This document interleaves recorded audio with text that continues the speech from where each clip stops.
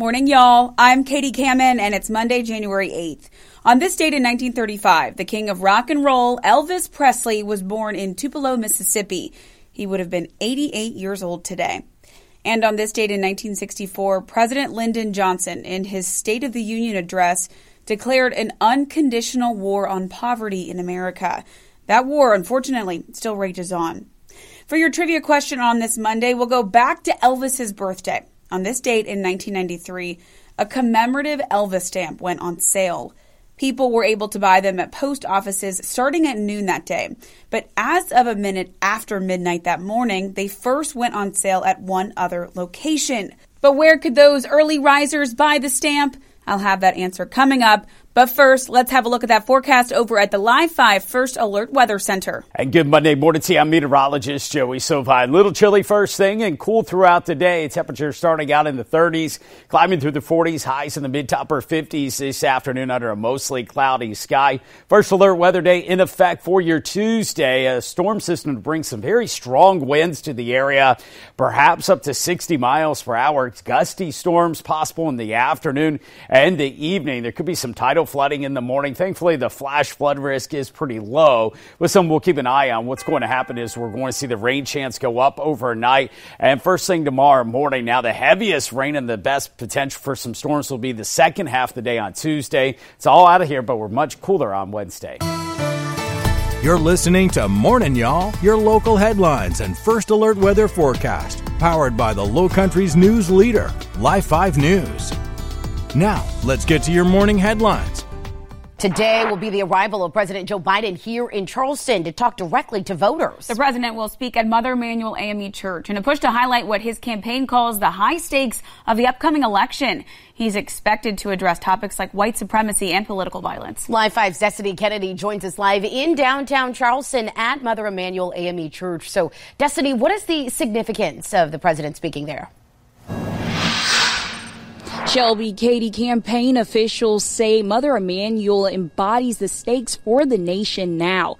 President Biden is expected to discuss the issues of white supremacy and political violence in America. His campaign states, quote, whether it is whilst white supremacists descending on the historic American city of Charlottesville, the assault on our nation's capital on January 6th, or a white supremacist murdering churchgoers at Mother Emanuel nearly 9 years ago, Americans are worried about the rise in political violence and determined to stand against it.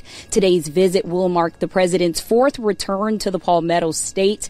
I spoke with Andrew Boucher, the chairman of the Charleston Republican Party, as well as Maurice Washington, chairman of the Low Country Conservative Club, about their hopes for the president's visit. I hope he comes and tries to explain how there are 6 million illegal border crossings since he got elected.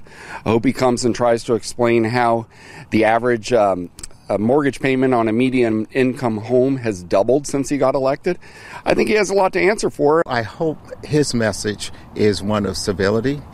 It's one of unity, a message that will unite the country. We're in a bad place right now, as opposed to more rhetoric of division.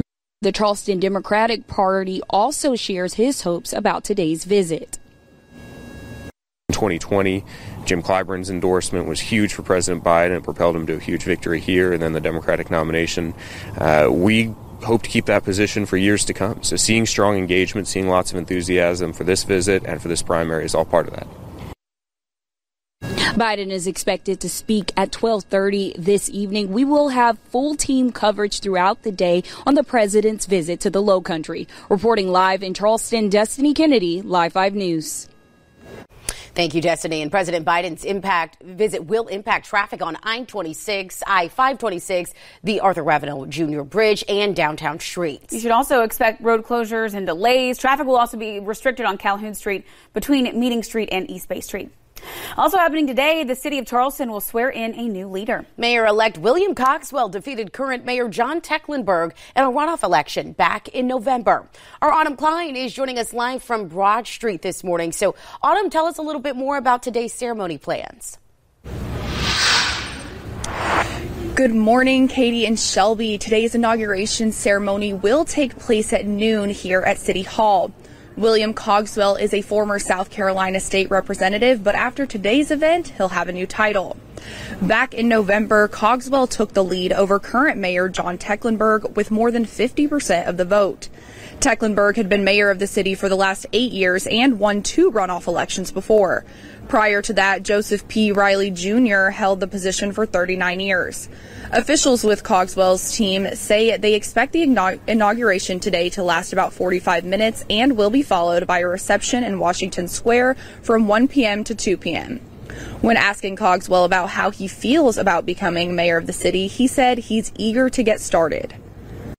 Really just excitement, really ready to get in there, put together a good team. The transition's been pretty smooth. I've had a lot of help. The current administration's been very gracious, as have the council members I've met with. So ready to roll up our sleeves and get to work. Again, both Cogswell and new city council members will be sworn in at today's ceremony here at City Hall at noon. The event is open to the public, but we do want to remind you that the corner of Meeting and Broad Street will be temporarily blocked throughout the ceremony from around 9 a.m. to 3 p.m. I'll have more on road closures coming up at 6. Reporting live in downtown Charleston, Autumn Klein, Live 5 News. Thank you, Autumn. We know last week Cogswell's team did invite President Biden to his inauguration ceremony after it was announced he'd be in town, but it's unclear whether the president plans to attend. Starting today, state transport police officers will conduct extra enforcement efforts as part of the Commercial Vehicle Safety Alliance's Human Trafficking Awareness Initiative. The campaign runs today through Friday. Its goal is to fight human trafficking with coordinated law enforcement initiatives and investigations. Officials with the alliance say they hope the efforts will bring educational awareness to the issue within their industry. They also say because human traffickers use the country's transportation system to move victims, it's vital the industry partners with law enforcement agencies to fight this crime. This week, the town of Mount Pleasant will take a final vote on a possible hate crime ordinance. The town is one of a handful of communities that are looking to increase penalties for hate crimes following reports of anti-Semitic flyers found around several neighborhoods last October. The first reading of the ordinance passed unanimously. It will have its final reading at tomorrow's 6 p.m. town council meeting. At the state level, South Carolina remains one of just 2 without a hate crime law. In the last legislative session, a hate crime bill failed to make it past the state Senate. We are on your side to tell you that nighttime lane closures are picking back up on Glen McConnell Parkway. Starting tonight, lanes will close as crews work to install new traffic signals. It's part of the widening project in the area that work to decrease traffic and improve pedestrian and bike access throughout the corridor. The closures will affect the part of the road between Mary Ader Avenue and Wildcat Boulevard to Essex Farms Drive. According to Charleston County, construction will go from 8 p.m. to 6 a.m. through Friday. Road work is also starting in Bluffton this week, and there are a few road closures you may need to know about. Tomorrow through Sunday the 14th, Benton Field Road will be closed for repairs, specifically the portion of the road that sits in front of Thomas Concrete. Beaufort County officials recommend you take Devonwood Drive to get around that construction.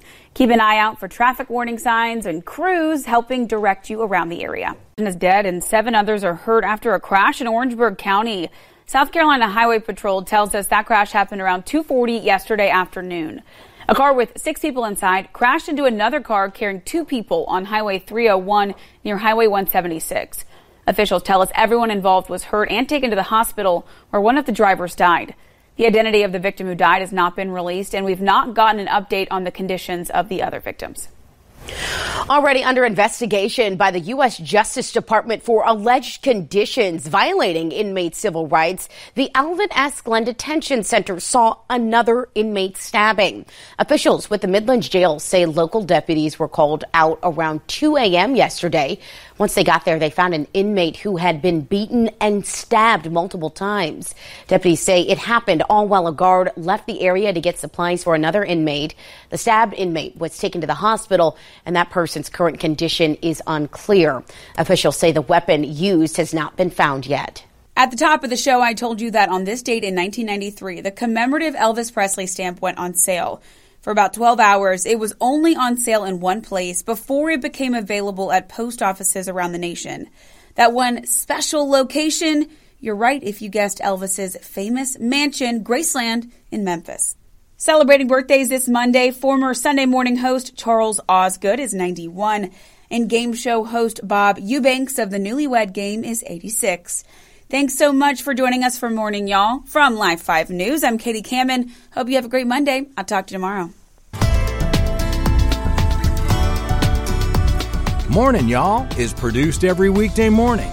Be sure to subscribe wherever you get your podcasts and download the Live 5 News app for your mobile device. Get the latest news and weather updates 24/7 from Live 5 News, the Lowcountry's news leader.